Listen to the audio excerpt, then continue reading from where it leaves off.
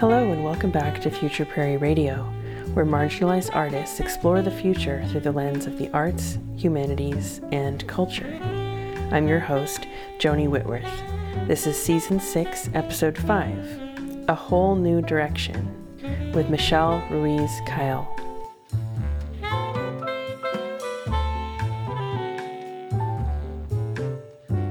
Michelle is an author known for her critically acclaimed young adult novels, All of Us with Wings and Summer in the City of Roses.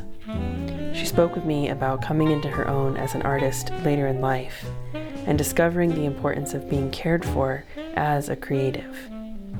She was recently awarded grant funding from the Regional Arts and Culture Council for research around her first novel for adults. The novel features oral history and myths from her Mexican-American family's past in California, where her great-grandparents came to work in the sugar industry during the 1920s and 30s. I hope you enjoy what she has to say about literature and process. Here's Michelle.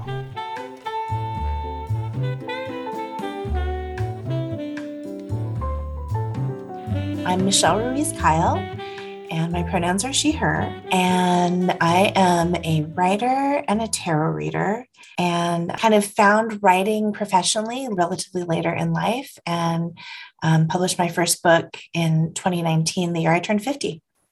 My first book is called All of Us with Wings, and it is a coming-of-age story set in post-punk San Francisco in the late 80s, and it is a story about trauma and healing and about reclaiming power and pleasure after abuse and about found family, and also really kind of deeply about a certain time and a certain place. You know, San Francisco is a city that completely changed after technology changed all of our lives, and this is about kind of that moment before in a really powerful and special place. I was born in San Francisco and I love the city very much, so it was sort of a love letter to the city as well. I started writing the book, honestly, as a dare to a bunch of teenagers. A bunch of students at my daughter's school wanted to do NaNoWriMo, which is National Novel Writing Month.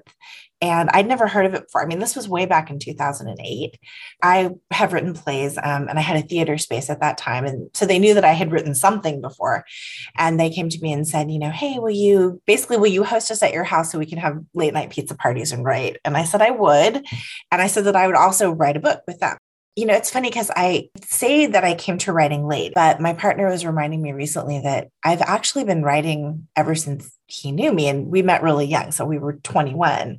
And he said, you know, I'd been really writing since then. And it's really true. But different things, sort of life events happen to sort of get in my writing path and change it. But what I realized as I started working on my book, and then later after it was published, was that all the things that I had done in my life, whether they were big mistakes at the time or, you know, choices that I really consciously made, were all the preparation that I needed, like the perfect education actually for writing my specific books. That sort of set me off on a whole new direction and a whole new life, really. I had no idea about anything about publication. I was a reader, a passionate reader with no knowledge of publication. I had once submitted a story back in the days where you mailed them in the mail to a Glimmer Train, which is a now closed literary magazine, to a contest for them. And I had got an honorable mention in the contest. But then, you know, I had my first kid and life went on, and I sort of didn't go back in that direction. Publication was like the farthest thing from my mind when I started writing the book. I just wanted to do it for fun. And once I started to think that maybe it was going to be a thing, luckily I have a friend, my best friend, who is the poet M.K. Chavez, who always goes before me and does the thing. And then I can see how I could do the thing. It's kind of amazing having a friend like that. And she had started, you know, reading her poetry publicly and then publishing her poetry. And she told me that, you know, there were these juried fiction workshops that you could get into if you applied for them, and that, you know, you'd be publishing people and it would be a way to sort of learn more. And so I thought that there'd be no way I could get in, but I applied for some things and I got in. I attended a workshop at the Community of Writers and also one at Lit Camp in the Bay Area, and really started to, you know, meet agents, meet editors, and understand how the business worked. And with my first book, it was really hard because I didn't know what age range it was for. It's sort of a liminal book in that it's not fantasy, but it's got magic realism in it, but it's really grounded in sort of reality in a certain way until it isn't. And then it's also a coming of age story with a 17-year-old main character. And then secondary, really strong point of view secondary characters that are, one is a 12-year-old girl, several are people in their late 20s, and one is an elder cat, actually, point of view character. And so it had sort of all of these different elements that I wasn't sure how to find a fit for it. I figured out, how to query agents. I decided I wanted to try to be traditionally published, started off querying the book as a young adult book, and didn't really get much response. Got a few responses from agents who said, I really like this, but I don't think I can sell it. I don't think it's YA. I think you should query agents who rep adult. And so I took that advice, and pretty quickly after that got my agent and found an editor who wanted to acquire it as an adult title. And a little twist came when her publishing team came back and said, yeah, we want to take it, but we want to put it out through our young adult imprint. And we don't want to change it. And you can still edit it, even though you're not a young adult editor, but we think it could be a really great story for YA. I invested all of this sort of energy into making connections and meeting people in the adult publishing world. And I had no clue about the YA world whatsoever. And it was really a little bit on the edge for YA. Some readers definitely felt like it should not have been YA, but it was very well received critically, which was exciting and terrifying at the time, because it definitely pushed boundaries in YA. Just even simple things like in young adult, there are no adult point of view characters. That's kind of a rule. And in my book, there were several adult point of view characters, just little things like that, down to like some, somewhat controversial subject matter in places. So it was an adventure, all of a sudden kind of going into this new world with these new constraints. But my publisher really stood behind me. That made it very worth it. My editor and I, we went through something big together. My contract for that book included an option for a second book, which means, running it past them first before I try to take it out to anyone else to buy my next book.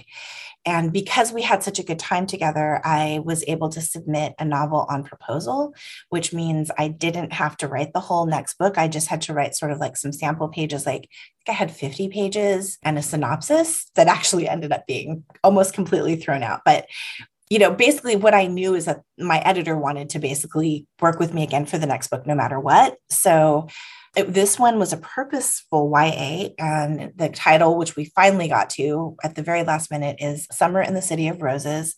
And that came out last summer. And then the paperback is going to come out in June, late June. That book was meant to be YA, and it's set in Portland in the early 90s.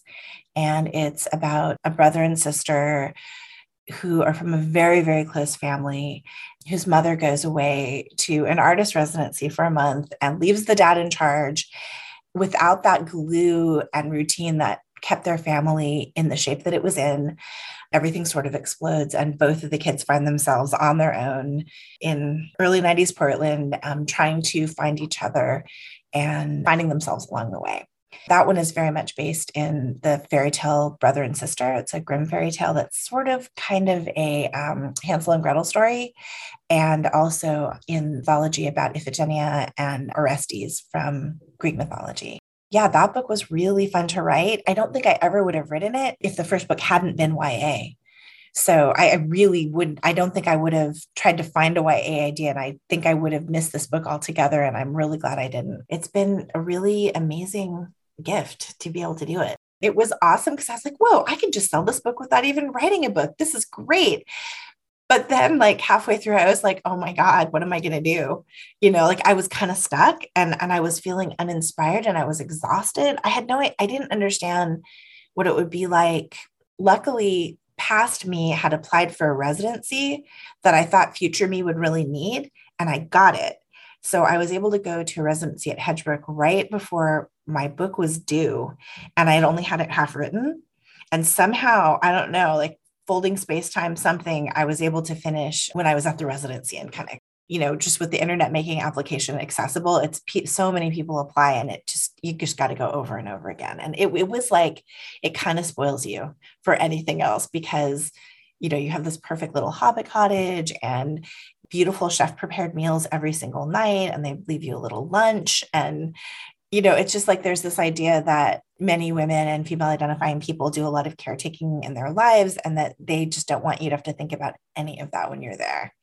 For me in my life, that's really true. So it was just like, what? I can just write. And I really needed it right then too. And it's kind of funny because the magic of the Hedgebrook Cottage, there's a magical house in the forest in Summer in the City of Roses. The women that I was there with read the book and they're like, oh my God, it's our cottage. Like I see it, it definitely infused the book.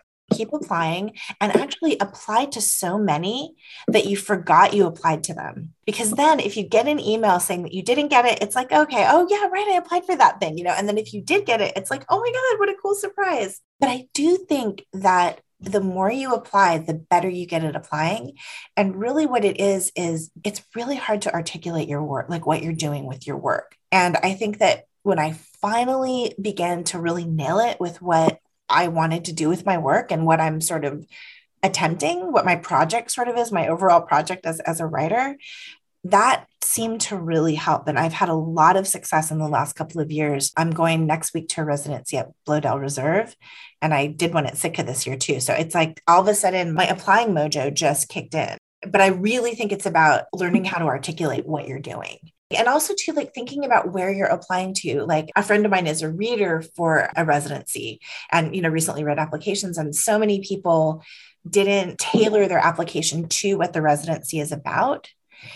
So like for me, if I'm applying to something that has a really strong nature element, I will talk about my work with fairy tale and my work with the metaphor of the forest, which I work with all the time. And so I can connect with sort of a place that has a really strong interest in nature writing through a different angle. So just like really trying to figure out what their focus is, and then to try to find a way that your work connects with their focus. I think that's another thing that can be really helpful. Also, for this grant particularly, there was an offering that you could have your application reviewed and you can get support that way, because I had never applied for a grant before. And I actually did that. And I'm so glad I did, because I took the advice I got and I think it made my application a lot stronger. I know like with this grant, there were a few questions that I thought I understood what they were asking, but I actually did not understand. I got the feedback of like, oh yeah, this is a good answer, but the question is actually this. I was like, oh, okay, now I get it. Honestly, it's like learning a whole nother language. And that starts from the beginning though. Like when you're trying to get an agent, you have to talk about your book in a paragraph. Lately, I've been trying to teach myself screenwriting and TV writing, and you've got to do a log line that's like 50 words. It's really trippy because you don't even use like pronouns. It's just like, a 17-year-old alone in San Francisco running from a painful past, like you just have to make it sort of archetypal imagery, but something that's vivid enough to be seen. When you read a sentence, you can sort of see what it might be like. Every single word counts.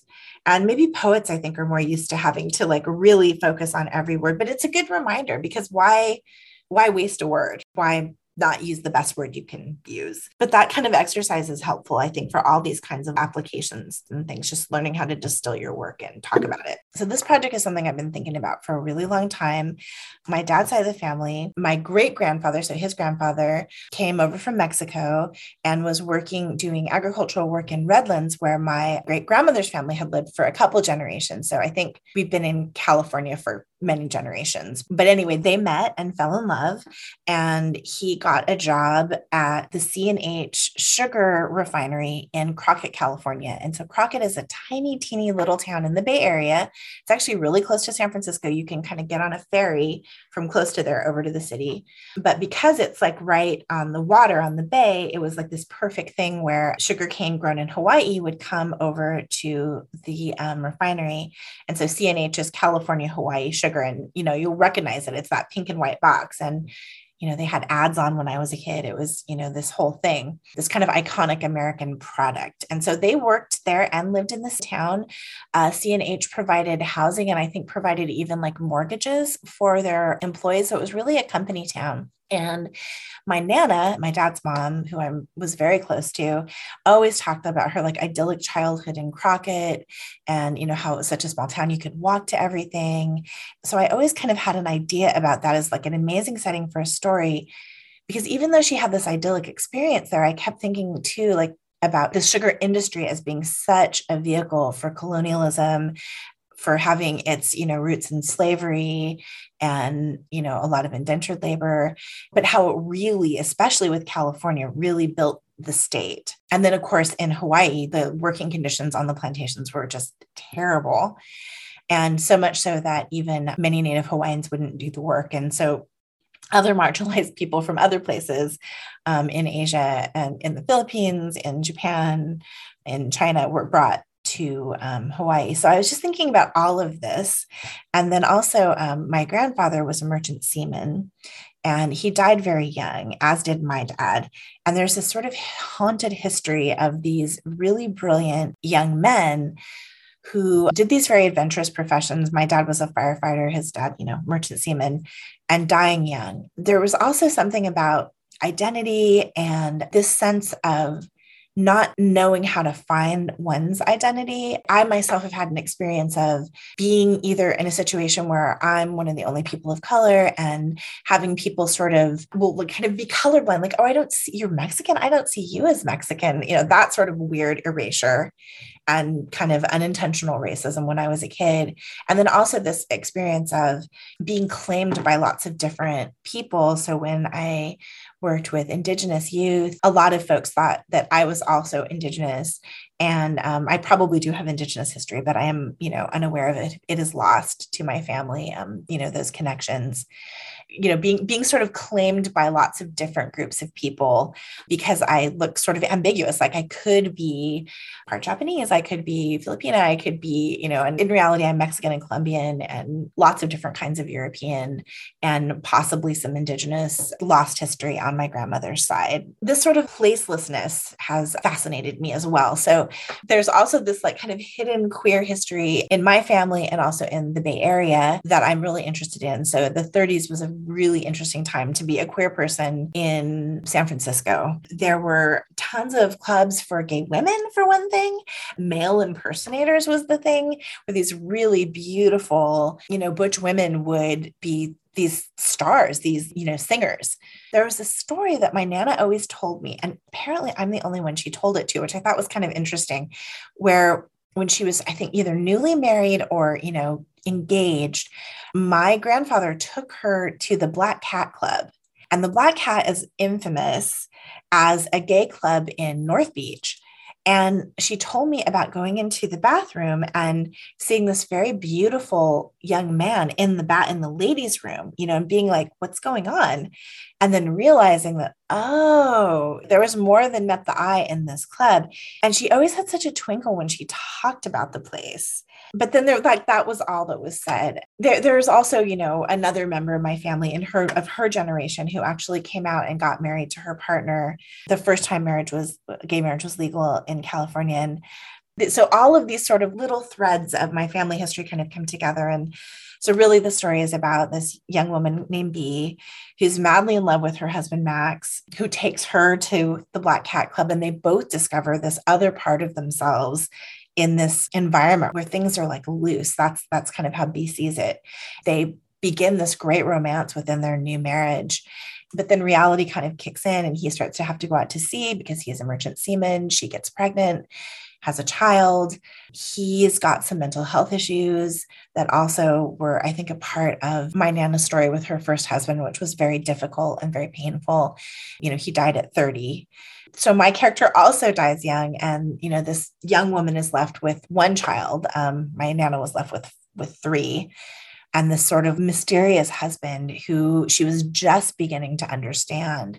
Then the subculture we also get to kind of explore is the spiritualist and kind of occult subculture that was also really happening in the 30s, kind of everywhere. But in San Francisco, there were some very interesting permutations of it.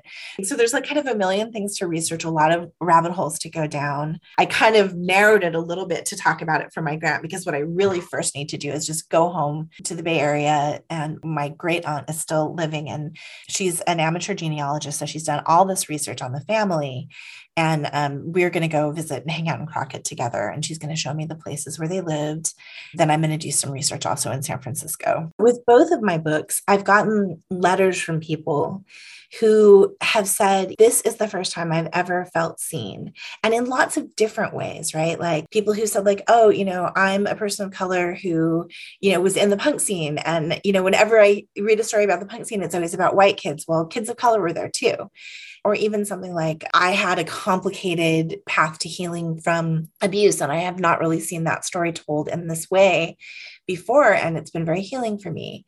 And also about my most recent book, which is set in Portland, I think it's really valuable to sort of have another layer, another record of what things were like in Portland in the early 90s, because I think that right now it's so easy to feel beleaguered and frustrated and worried because this has been such a hard year for everyone, a hard few years. I myself, as a person of color, can have a lot of complicated feelings about being in Portland, but I started to remember the things that made me fall in love with Portland in the beginning. And I think that, being able to write a novel about that time in that space, the book being there, being able to go into Powell's and be like, I want a book about Portland, and being able to find a book that talks about all the ways that the city is full of people of color, is full of queer people, how marginalized people have come together to make social movements that have made a huge difference. A very tiny thing that's in Summer in the City of Roses is based on someone that I know, Teresa Dulce, who was an activist in early 90s Portland, who basically really started needle exchange in Portland. Her program was just done with a backpack walking up and down 82nd, giving women who were drug addicted an opportunity to make healthy choices for themselves by using clean needles and having access to health materials and condoms. That became a program that the city actually adopted. And I mean, I know programs like that can be controversial, but I truly believe that our city is like 1,000,000 times better for that. And just to be able to look back and see like, oh, just like some young woman who was a sex worker who saw a problem, went and like did this. Artists and writers can capture histories that may not be obvious when you're just sort of looking or reading the news or whatever. And also, I've done a lot of work with youth, and I cannot tell you how inspiring it is for youth to see someone like me. I was a high school dropout. I didn't go to college until later when I already was a mom. I've had kind of a circuitous route to this work that I'm doing now as a writer. And I think that artists, especially artists from marginalized communities with stories like mine, can really be inspiring to youth who also aren't being able to kind of find that straight path of like a really good college and an MFA, or can inspire kids to actually take that path too. So yeah, I think there's a lot of importance to funding art. My website is just michelleruizkyle.com. And you can message me through my website and I answer all the messages, especially if other writers or artists have questions about, how to publish their work, how to get in the industry, anything like that. I really want to be open and available for that. You can find my books kind of anywhere. They're at the library. They're available at all the bookstores in town. But yeah, if you have questions about writing in any way, I'm always kind of around and try to answer those. You can find me mostly on Instagram, on social media at Michelle Ruiz Kyle.